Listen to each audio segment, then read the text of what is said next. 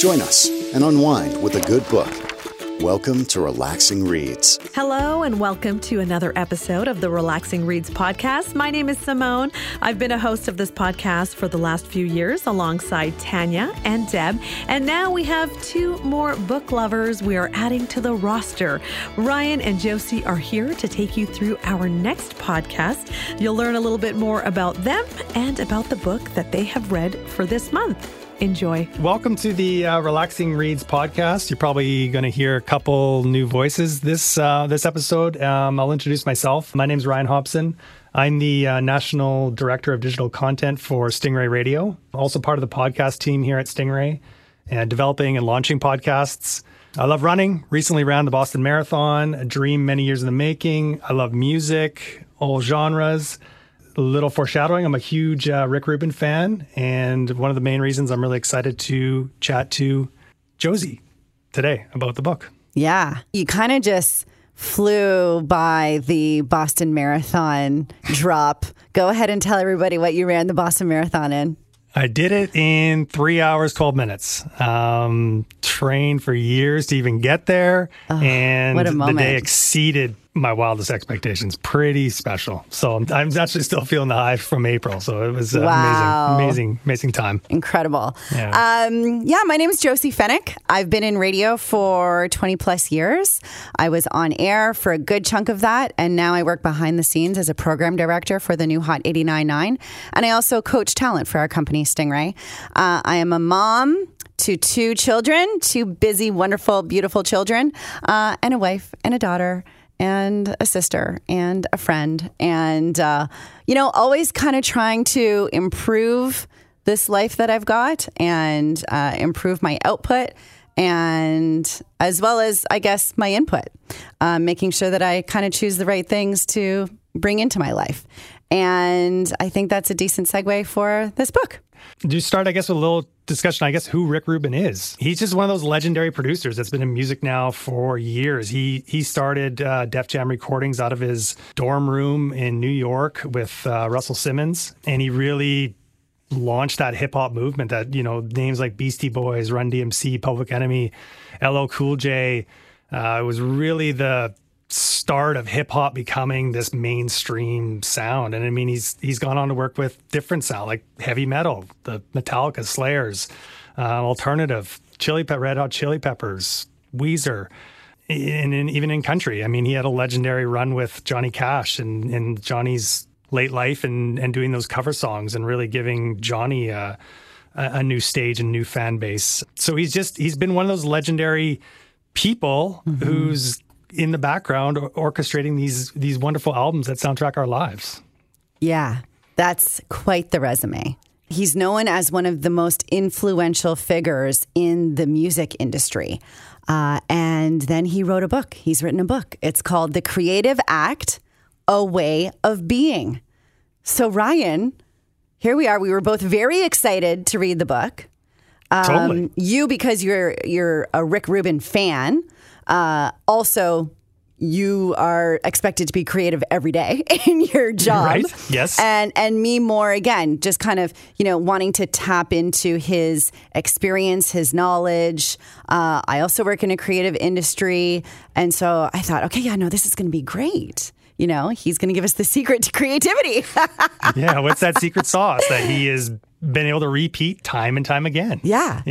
So what are your initial thoughts on the book? It was not what I expected. And I probably set the bar so high when you've got a catalog of albums that I literally have spent so much time with in my life to get a chance to have a few hundred pages of this from this guy. I was like, oh my goodness, this is going to be what went into those records and what went into those albums.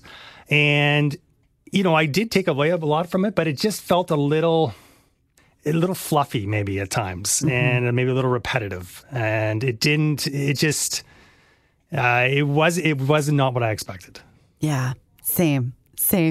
I mean, so I opened the book and the first hint, I guess, was all of the chapters in this book. Like how many chapters are there? There's 2 pages of just the chapters. So all the chapters are very, very short rather. Smart, yes, but short. 2 or 3 pages, most of them. Right. And so as I got into it, I realized what it was. So I actually had to shift my thinking in regards to what I wanted from this book in order to finish it, to be honest, because I, like you, thought we were going to kind of, delve into some more particular examples of his genius. And it wasn't like that. It was more sort of surface thoughts, if you will. Like musings almost. Yeah. Meditations and thoughts around daily life, which are inspirational, but a very different direction, I think, than what we expected. Right. So once I kind of did that mind shift of what to expect, I thought, okay, this is a book that I would give to someone, specifically someone in a creative field, that they could pick up and randomly choose any chapter they wanted out of the book to read. So that's the cool thing about this book is it is actually a great coffee table book in that, well, first of all, Rick Rubin's a good little name drop, on your coffee table.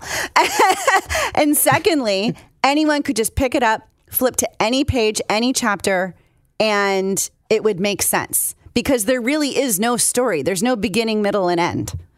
No. Yeah. No, it's not. There's no A to Z here. This isn't like and that's why I think I came into it thinking this was going to be biography based. Yeah. So we're going to go through Rick's life, and that's going to be the spine of it. But we're going to fend off into like creative processes from there. Right? It's going to be like, here I was working on this album with LL Cool J, and this was the process we introduced, and he got inspired this way, and this was my aha moment, and that was far from where this book went. Yeah. So you could give it to someone and say, hey, if you're ever feeling a little lost or blocked, or, are just maybe needing to be grounded, pick up this book, go to any chapter, and you'll likely get something from it. I think that would be what I would say to someone, or, kind of my introduction if I were giving it to them as a gift. Yeah, I think you nailed it. Like, for me, it felt a lot to read in one sitting. When I read a book, I generally, I know there's some folks who will have 2 or 3 on the go, and they can go. I usually just, I'll start one and finish one and so on. This one felt tough to do that. I almost could use the break of another book because there is a lot, and it is kind of one lane of this creative guidance, meditation from Rick, and it did feel like a lot. And I think when your introduction off the start there of how you had to shape your focus to almost not get through it, but how you were going to take in this book changed pretty quick. Yeah. And I am also of the mind, I'm the type of book reader that I feel like it's kind of like wine. Life's too short to read a book I'm not enjoying. I am one of the... It's a great quote. I have started books and not finished them because I think, I'm not enjoying this, and what do I have? Who am I trying to, prove anything to? I'm not going to finish a book I don't enjoy. Right? Just like wine. If it's not good, I'm not going to finish it. I'm going to go to a good bottle. Life's too short. Great advice. Okay, so we both do have definite takeaways from the book. I know that. And I think we can kind of get into a little bit of that now without giving too much away. For me, the takeaways that anyone can apply to their life and the way they live, not just artists, were, as an example, in the earlier part of the book, Rick talks about how we're all creative in our everyday life. And then he goes on to say, we create hairstyles, outfits, we create meals, paths to work. So these daily rituals, if you will, that we don't always put a ton of thought into, because maybe they're a bit more habitual, we actually do have to think about them. And we do make choices on the fly all the time that will impact how we look that day, what we eat that day, how we get from A to B that day. So I thought that in itself was really interesting. And then in another place, he went on to say, to be truly creative, you need space for it to breathe and grow without distractions or more information coming at you. And this one I want to drill down on a little bit because this seems like a virtually impossible task given how we live our lives with our phones in our pockets. We are constantly being stimulated. I myself am guilty of it. I can hardly go 5 minutes without doing anything. Even when I'm waiting for my toast to pop, I pull out my phone. And I know it's a bad habit, and I'm admitting that here. So, Ryan, do you have time dedicated to living without distractions? No, I mean, without it being really thought out and really top of mind to not have the distraction, I want to say impossible because it's not, but no. I mean, that's just, our life there is so many crutches that we will just reach to, right? Mm-hmm. And I mean, I do try to find time, but it's a challenge. Yeah. Yeah, and I think like jumping on that quote, there's a quote early in the book as well. If something strikes me as interesting or beautiful, first I live that experience. Only afterward might I attempt to understand it. He just really comes at life, it seems like, as a Zen, never really stop no, always in this maybe yes mode. Mm-hmm. And yeah, that's an ideal state, but I don't know how practical. That one stuck out to me too. It really did. And that's where, to your earlier, point when you were talking about this book, how it's a bit of a meditation guide. And I thought, okay, that is exactly the kind of thing that I know in my gut, instinctually that going out for a walk, sometimes you should leave your podcast at home, unless it's relaxing reads, obviously, just so that you can take in the sounds of nature, or so that you're not distracted by something else, and that is a free form for thoughts to just pop into your head and for you to process them. Or when you notice a new flower in your neighbor's garden as you're walking by, to actually take a minute and appreciate its beauty. But like anything, you have to be kind of strict with yourself. I mean, here you're a guy who ran the Boston Marathon. You clearly have this in you. Yes, yeah. You this type of self-discipline to get up and run every day, whether you feel like it or not. And believe me, there's days there's not. I'm sure. So if we could attempt to carve out that time in our daily life with no distractions, I do see how we would be better for it and more creative because of it. Yeah. Yeah. Yeah, and I agree with you. As somebody who spends a lot of time with music and podcasts as I run, you make such a good point. The moments I don't do it, where you can feel your heartbeat differently, you hear your feet on the pavement, you see that flower, there should be time carved out for that. There is a lot to be said for that, and noticing your surroundings, because we are hammered with stimuli and advertising and so much noise that if you can find that time just to feel, mm-hmm. and sometimes be your own thoughts. I mean, yeah, I can see that creative energy bursting forth from that. So. Yeah. You had a chapter about halfway through the book that really spoke to you. Oh, yeah. So there's been a theme I've kind of picked up on books and in trying my own self-improvement. A lot of people speak to, like, you need to experience through pain and difficult situations to really appreciate the good and the special times of life. You can't sit there and think your life is going to be perfect. The struggle, the stressful, the tough times really equip you to appreciate the good times, mm-hmm. and build upon that journey. Some of the quotes on that page, though, I don't want to give too much away, but instead of sinking into the pain or heartbreak or the stress of being laid off or the grief of loss, if practicing detachment, the response might be, I wasn't expecting that plot twist. I wonder what's going to happen to our hero next. There's always a next scene, and that next scene be one of great beauty and fulfillment. The hard times were the required to set up to allow these new possibilities to come into being.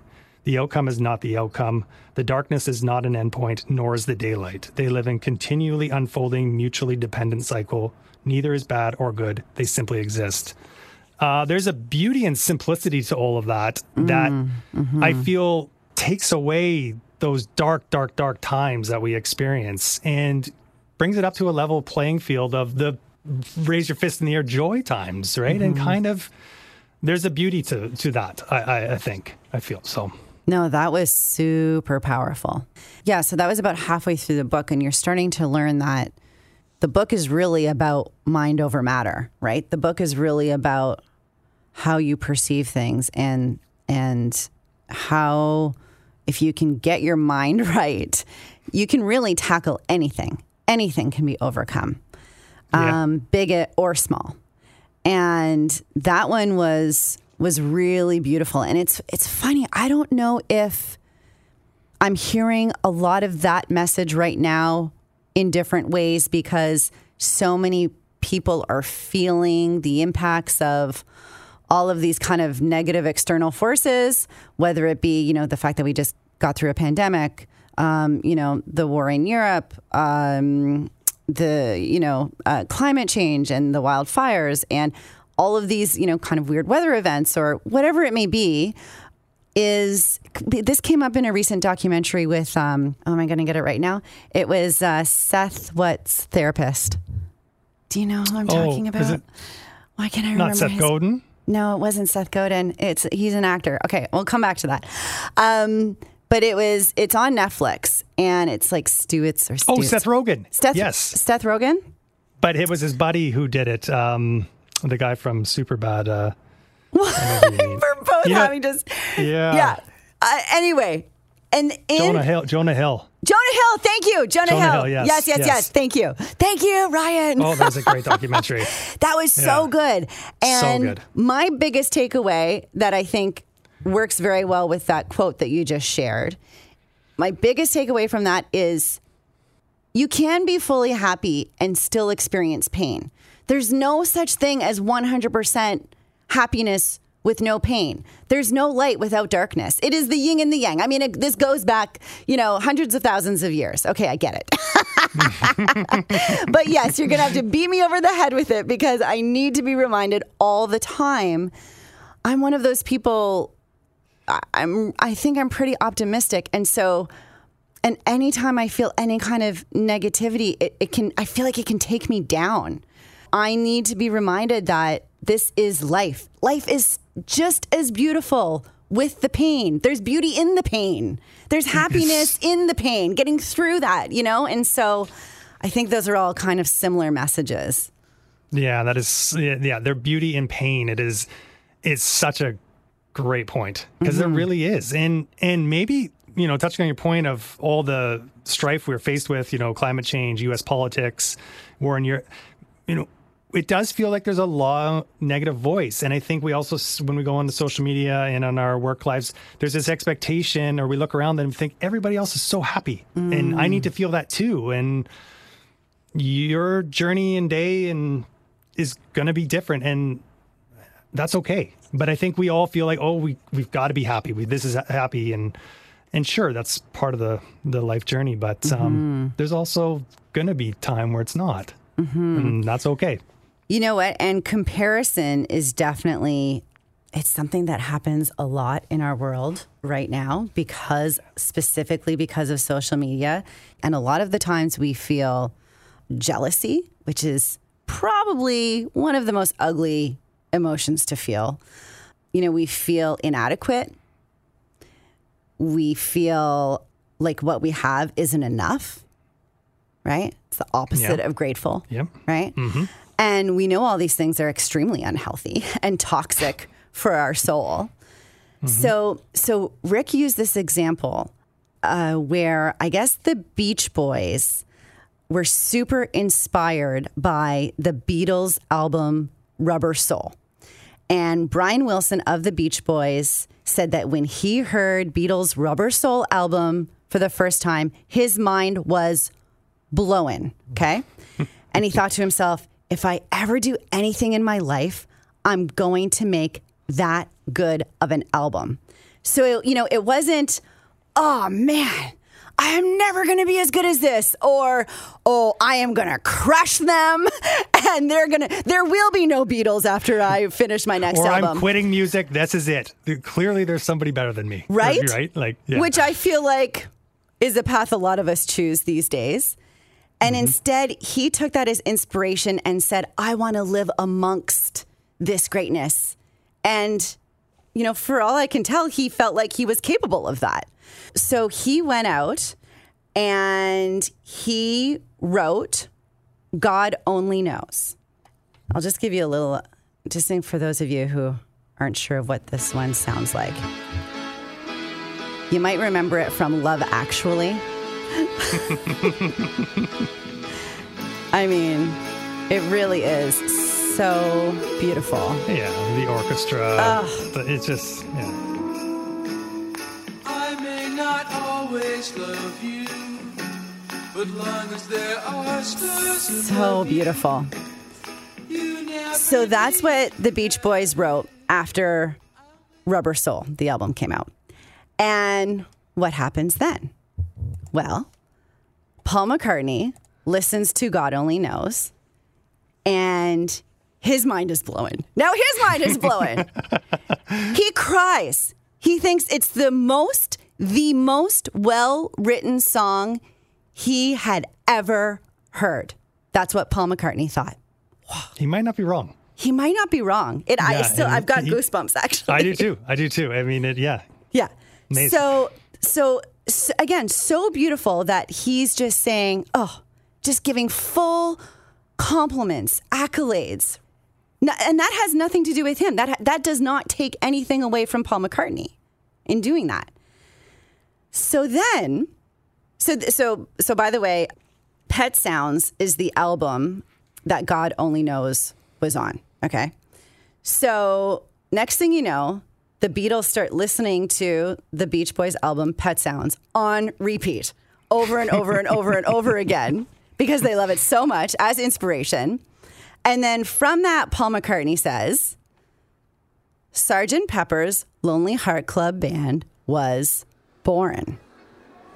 I'm sure a lot of people know this one too. Oh, yeah.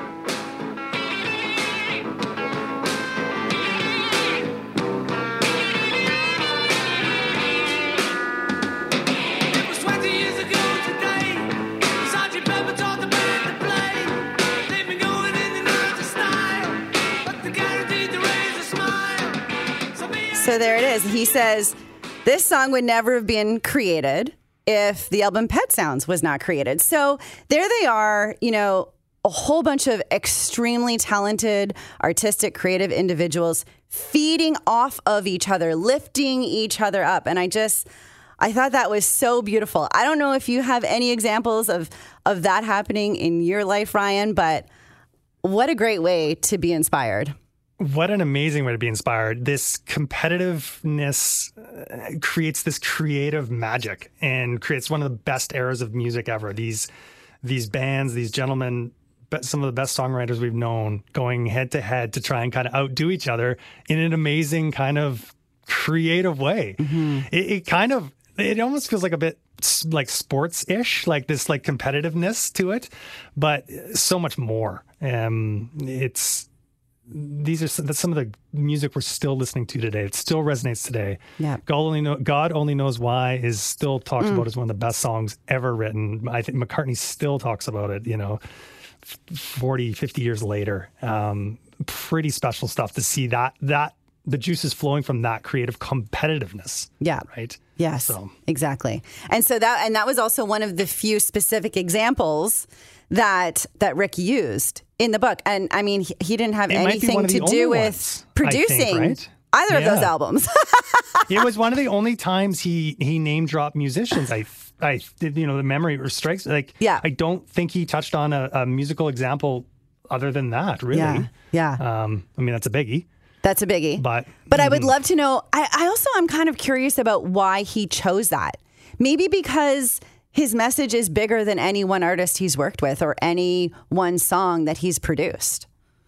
I think you nailed it. I think Rick is somebody who, thinks always growing. What's next? That was just that moment, that song, and it might have been incredible to you or I, something we maybe still listen to, but he's always maybe in a state of motion and on to the next creative process. Yeah.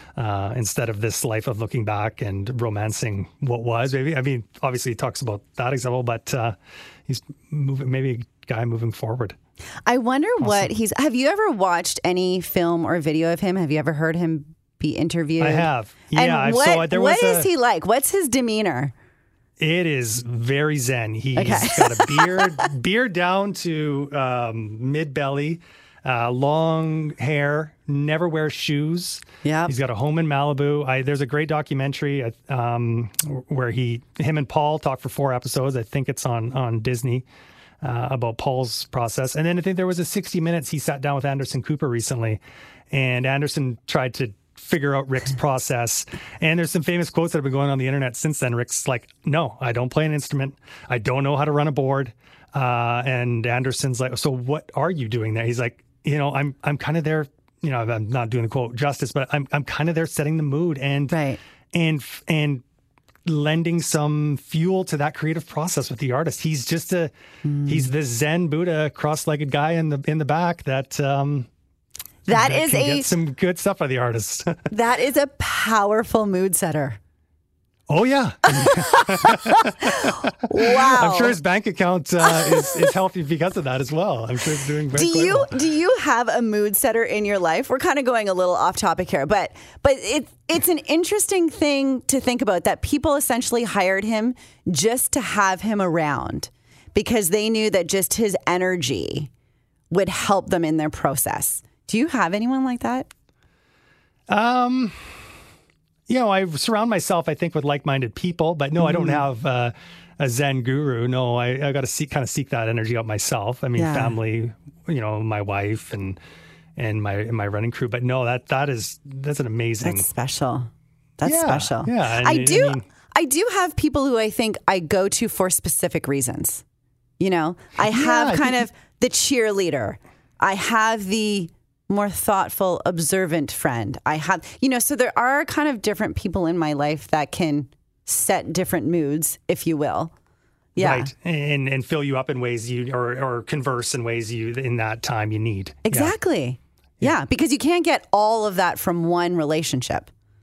No. And that's probably pretty stagnant on the creative process of life, right? Yes. If you just are that one view, probably not the healthiest. Everyone needs a lot of different Rick Rubins, is what we're saying. Yes.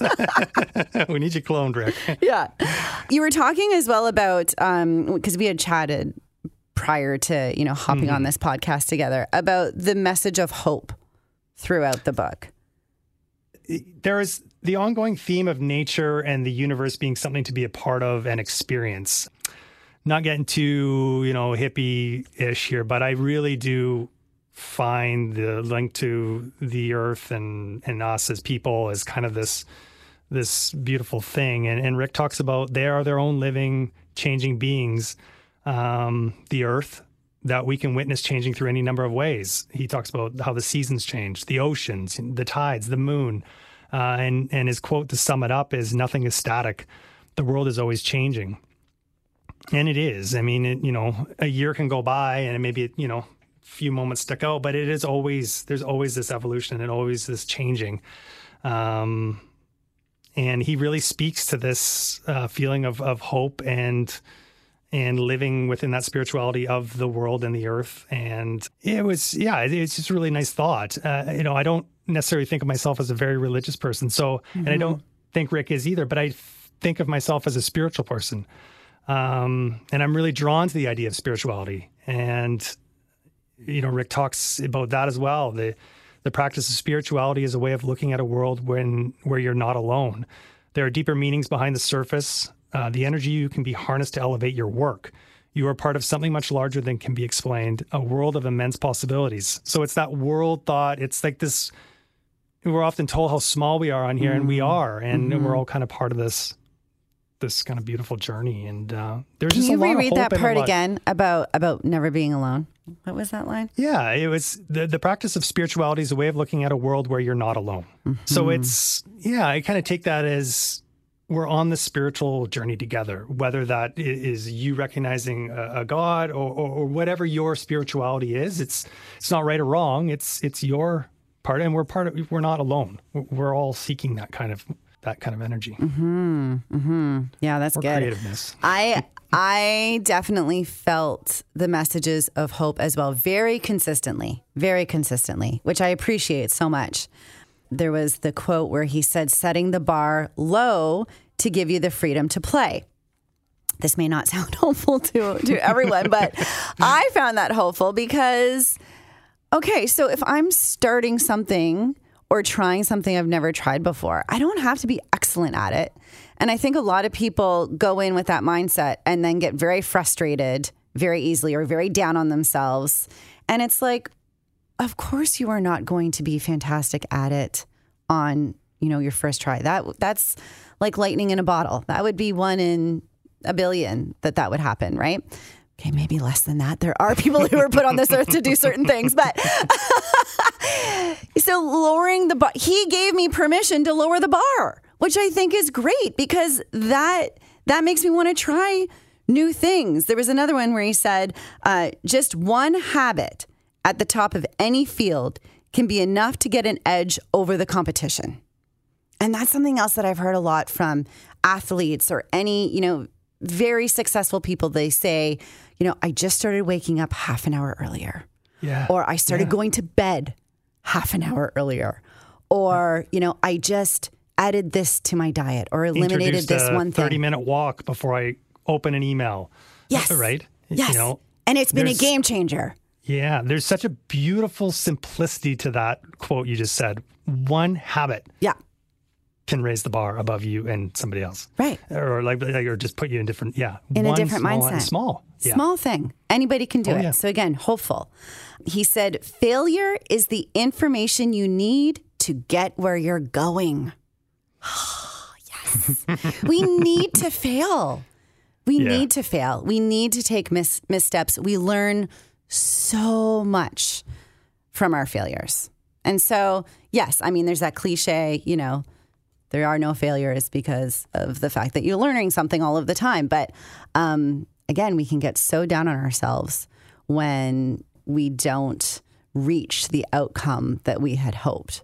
But if we just take our time, enjoy the process, and then learn from our failures. Fall on your face once in a while. Yeah, we're better off for it. Yeah. Stronger, more resilient. This strive for perfection out of the gate is not reality. Yeah. Yeah. And he's worked with the best of the best. And clearly, he gained this wisdom from watching a lot of people fail. Oh, yeah. And I'm sure he has as well. Yeah. Right? And does continually today. Yeah. Yeah. So. The biggest chapter for me, and, we're about to wrap it up here, but the biggest chapter for me overall, I think, was the abundant mindset. It really focuses, again, on how your thinking impacts your results. So you said off the top, about what you do, and what is your exact title again? National Director of Digital Content. That's big. That's a big title. Oh, yeah. Yours is very big and flip. very big as well. And you've got a few titles. So. Digital content. So you're producing content every day. And because I know our company well, and I know, that you're almost in many ways a one-man show. Mm-hmm. And I know you a lot on the graphic side, that you create these amazing graphics for us that, in one glance are supposed to kind of tell you everything you need to know about what we're doing and make you excited about it. Yes. So I want to ask you, what's your daily mindset going into your work? Also, kind of never really knowing what's going to come at you. Every day's a little bit different for you. Every week is different. Every day is different. It can be exhausting to go to the creative well in so many different ways in one day and have so many requests. It can be overwhelming, and especially when there's deadlines. Mm-hmm. It's hard. So it's if you have this request, and to be creative and be inspired and take that same energy to the next project almost immediately.